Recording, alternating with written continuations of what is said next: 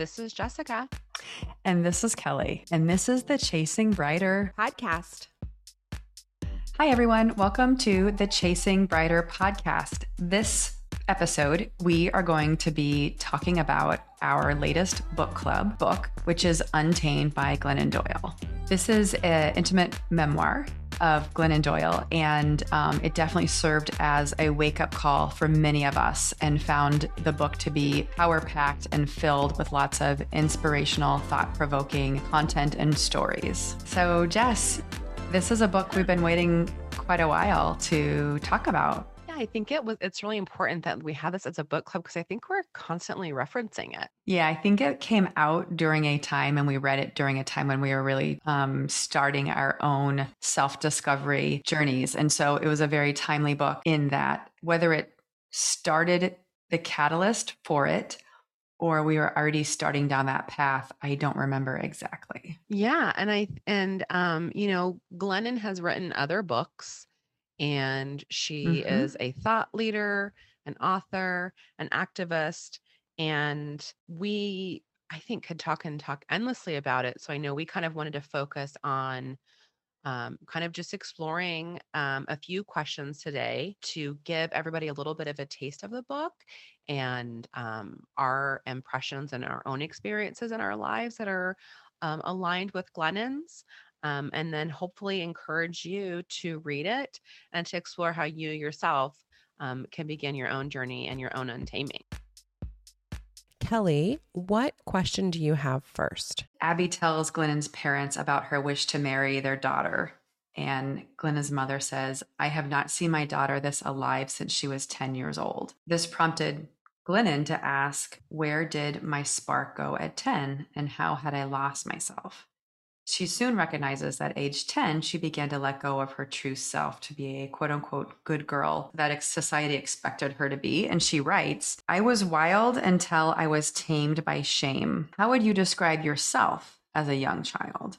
Does a particular age in your childhood stand out as a pivotal turning point for you? Yeah, I think that was for me.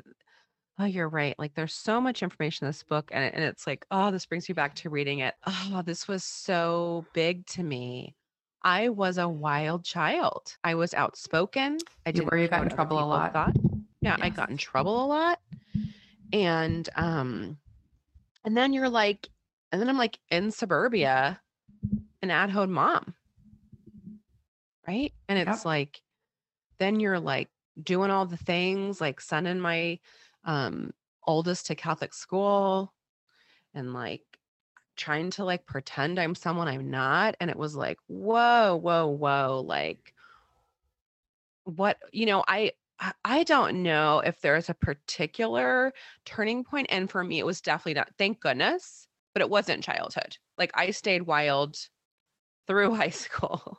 And so for me, it was probably like joining the world and adulting where I was, we've talked about these moments where like I was talked to, like a man talked to me in a shameful way, or like I was definitely given the vibe of like, shut up, get in line and get in your place. So just a lot of experiences of, was such an advocate and fighting for things in high school. And I think then when you're older, it goes on deaf ears. And I guess I kind of just gave up and just got in line. I think there's a couple moments in my life that maybe were pivotal. I don't know about what it was when I was very young. I do remember that I was always I feel like I was a reserved kid. I felt like I was at a very young age trying to comply and adapt and fit in. We moved around a lot as kids, and you were always your authentic self from day one. And, I'm a little more reserved where I kind of like got the lay of the land and then took a while to like find my true self. And I think what also kind of sucked is that when I did do that, I felt like those are the times we ended up having to move and I had to start all over again. So maybe that's part of my own being tamed was, just not really ever being able to like be my true self for a long period of time.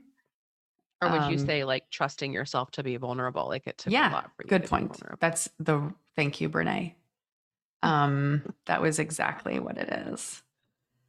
And so I'm trying to think of like other childhood times. I was just a relatively quiet kid. I think, as to your point, as you get older and older, there are small little things that tame you, if you will. What I think is interesting is, like, even looking at it now, I was talking with a friend about this, where she was reading her old letters from college, even like to her parents.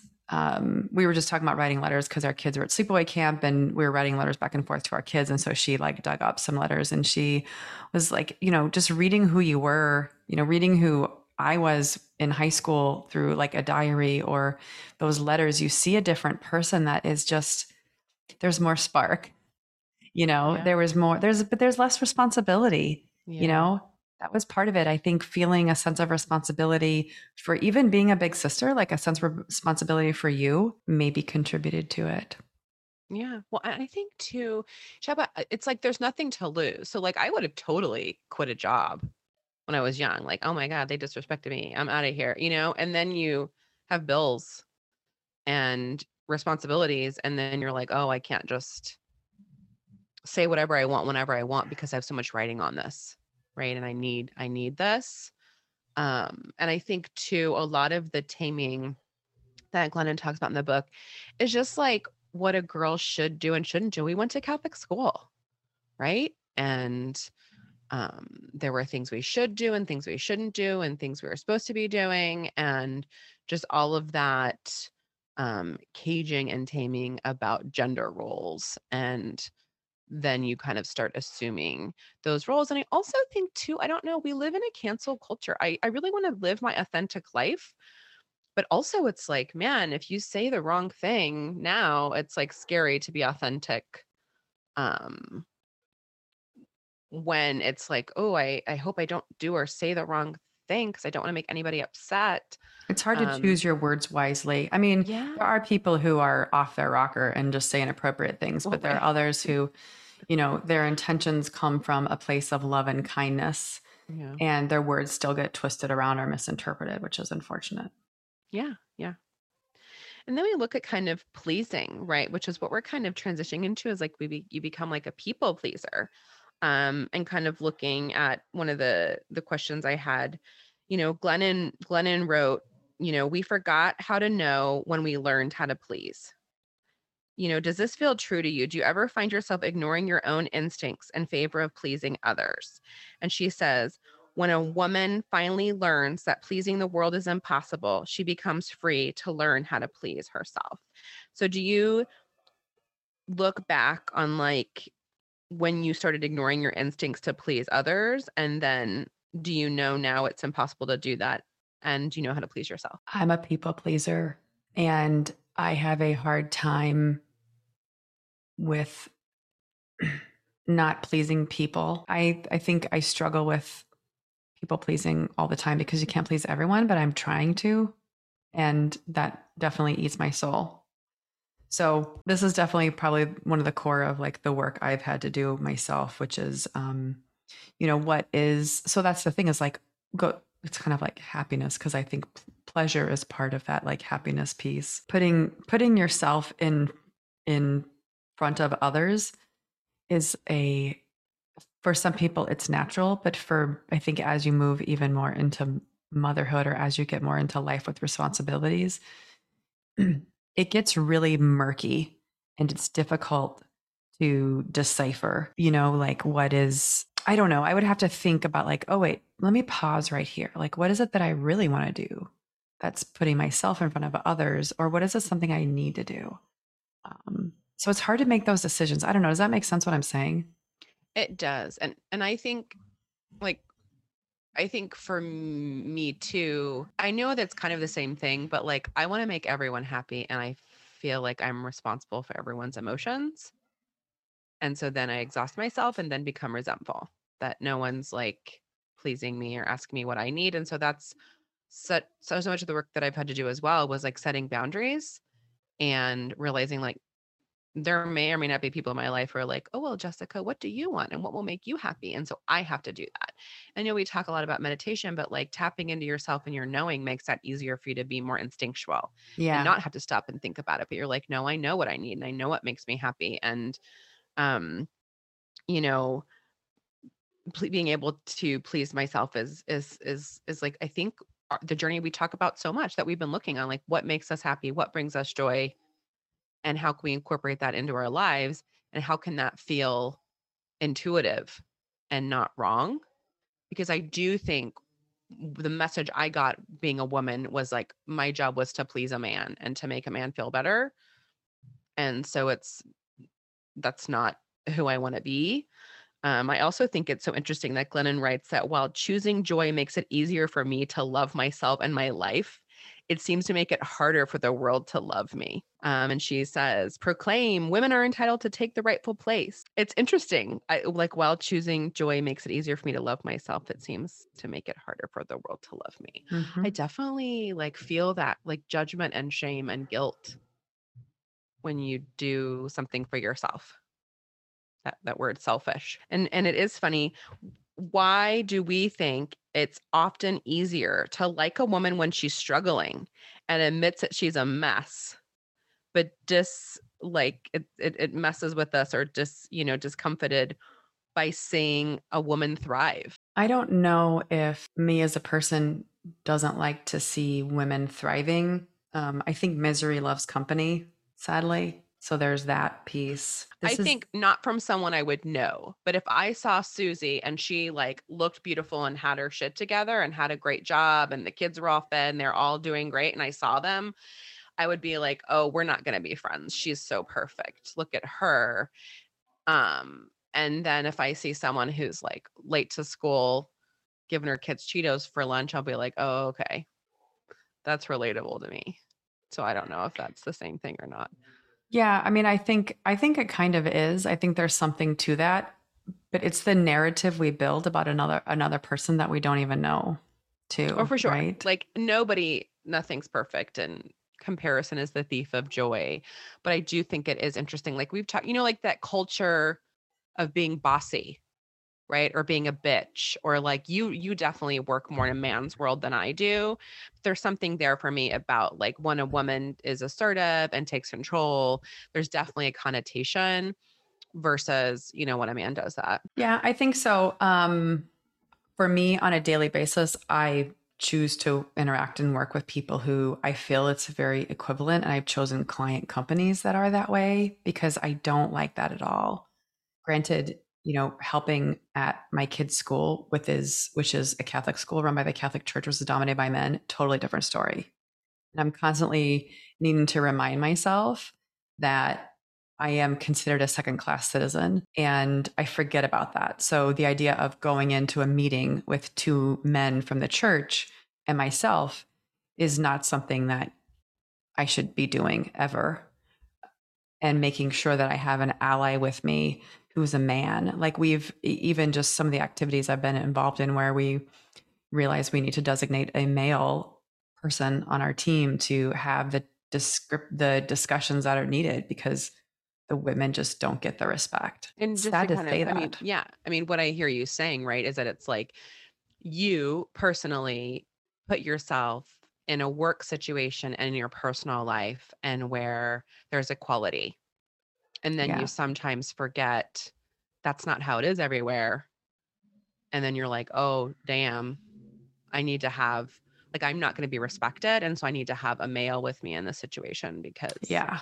this is not the, egalitarian stuff I And I normally think put the myself guys know that through. too. Like that's the thing is like everybody who I work with, we know the game we need to play sometimes, and everyone just kind of knows that that's what has to be done. And it's not even, there's no shame in it being like, hey, I think a guy needs to talk to him, kind of thing.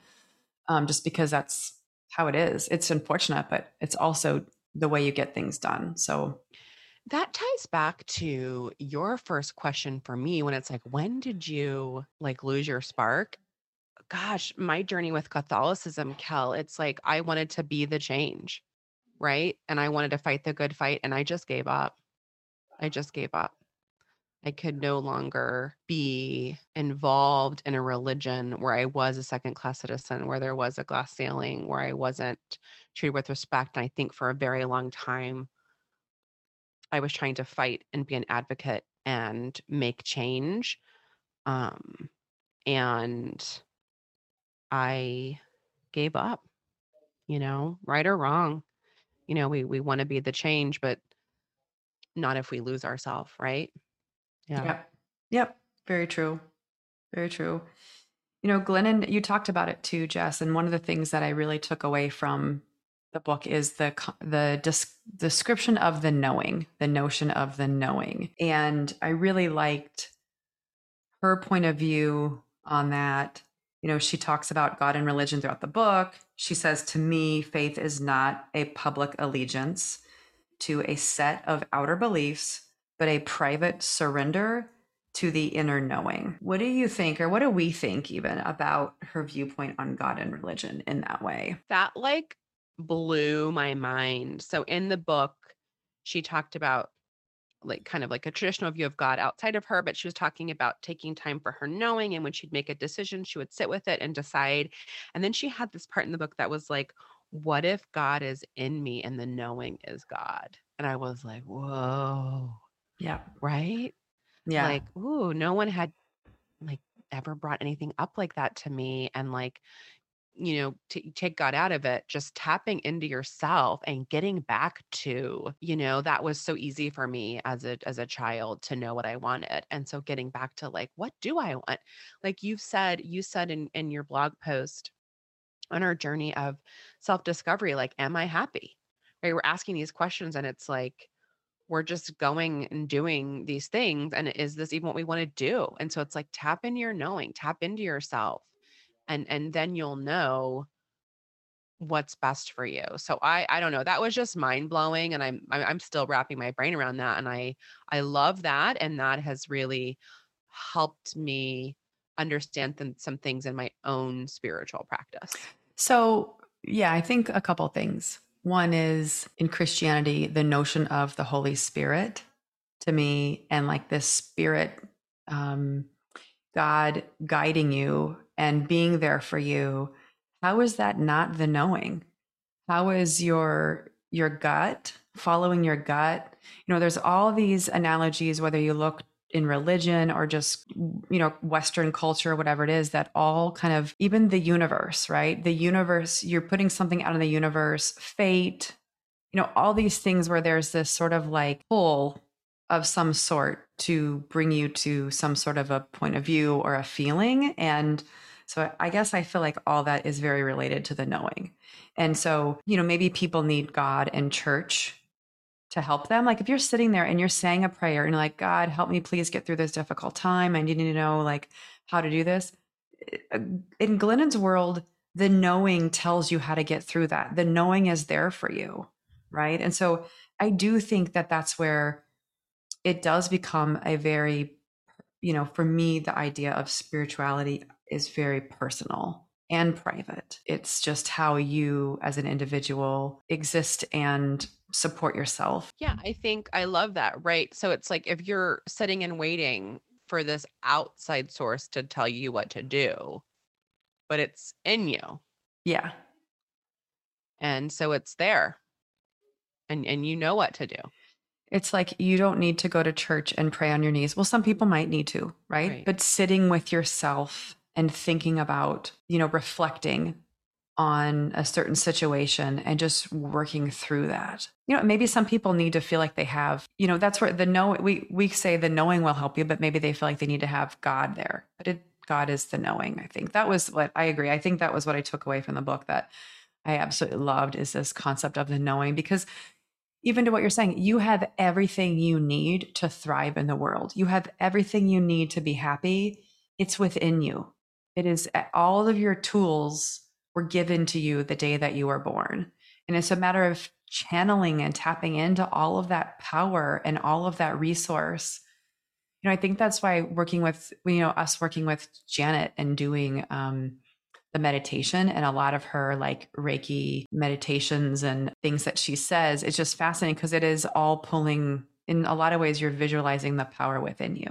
You know, Glennon says to live a life of her own, each woman must answer, what do I love?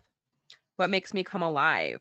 What is beauty to me? And how do I take time to fill up with it? You know, what do you know what you love, or are you prioritizing those in your life? Like what makes you come alive or what fills you up? Do you think you're tapped into that? Sometimes yes, sometimes no. It's a constant effort of, being in the present and being very mindful about that. It's also, I think there's finding love in everyday life. If somebody said, this goes back to even our personality tests too, but it was like, what do you love? I love to travel. I love to hike. I love to read books. I love to, and it's like, I don't love to clean and empty the dishwasher and fold laundry. It's finding ways to fill your cup and finding ways to find simple joys in life. I do find joy in completing tasks. So it's sort of like maybe you have to kind of think through that, because I think when it says it that way, it's like, what do I love? It's like, well, I know what I don't love, but that shouldn't be, it's not always wonderful, fun things. Right? Yeah, like that it's just as important on your journey to know what you don't like, what you don't want. That's just as important as knowing what you do want, right? Like I think Yeah. that's a process. And Well, also with the taming, like I've been doing that and I don't like doing that. Why was I doing that? Because and I should that do the it. question, what makes you come alive? Like, have you ever been in a conversation with a person and you ask, I remember I had my kid's principal, who I'm glad she's gone, but I remember talking to her one day and I was like, what is it that made you get into education? And she lit up immediately and went on this whole tirade about how she wants kids to love school, blah, blah, blah, even though she's the most boring person in the world. But I couldn't believe that, like, you can ask somebody a simple question like that and you can just, what that made her come alive. There's something there that she's very passionate about. Thinking about, like, what does make you come alive, being outside, or, I think the other part for me is that I do a lot of things I love and I do things that make me come alive. And I realize that not a lot of people do that. Enough of it. I do it more than I should. Maybe that's my problem Well, we sometimes. get in a rut, or like you get in this, I think you get in a rut and you think you don't have time, or you're tired, or you don't have the money, or and I think, well, that's where I think it can be very simple, like little things we're getting back into. I'm doing a puzzle. I love puzzles. I like doing, we're all doing the Wordle every day. Yeah, I that's like fun. I doing haven't done that Wordles. I like today. doing word searches. Those are things that don't cost any money. Meditation doesn't cost any Yes, money, simple things. Yeah. Yeah. but on the other hand, you get, I think, particularly as a parent, I just been talking about this. My husband, Justin, and I have been going out a lot more recently.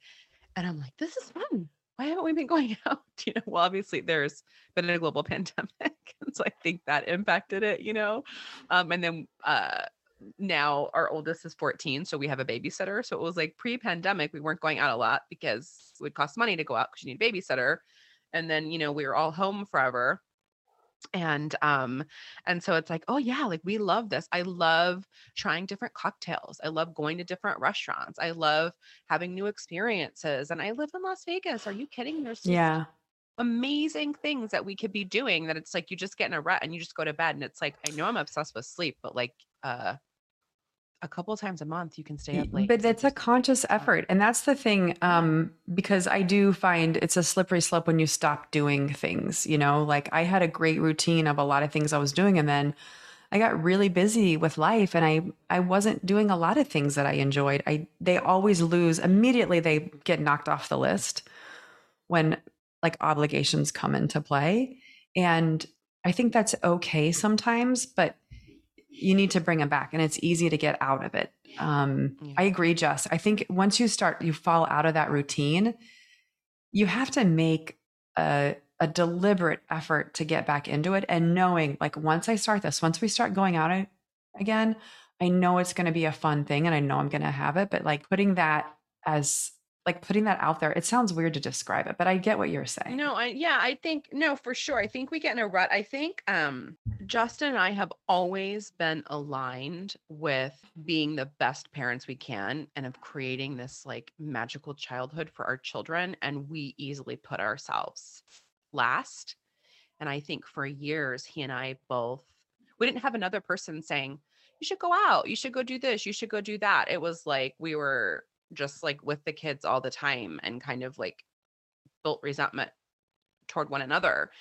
And it just took one of us to like get healthy, right? It took one of us to do work. And it's like, you should go to the gym. What are you doing for yourself? Or like, how come you're going and doing this and I'm not doing that? And it's like, well, what do you need to make yourself happy? So by one of us going on a journey and doing little things to make us happy, it started those conversations of like, why aren't we doing this?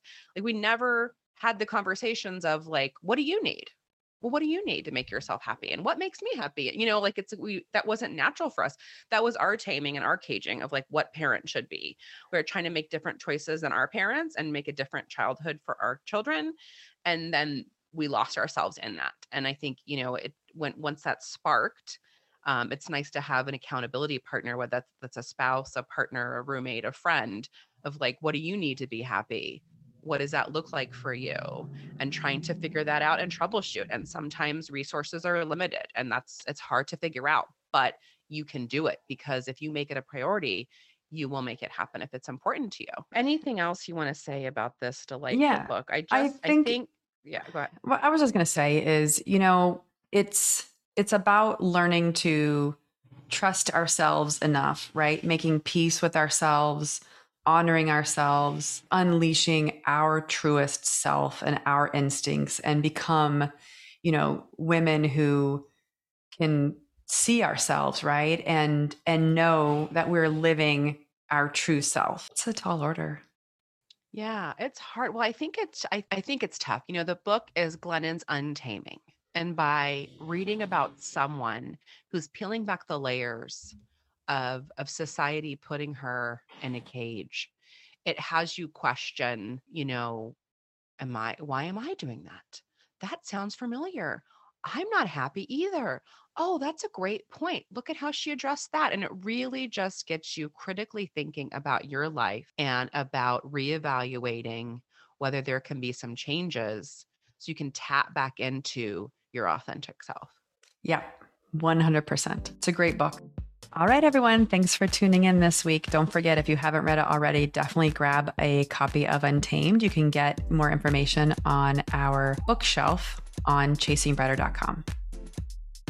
Thanks for listening and joining us today. And don't forget to follow us on social media at Chasing Brighter or on our blog, chasingbrighter.com.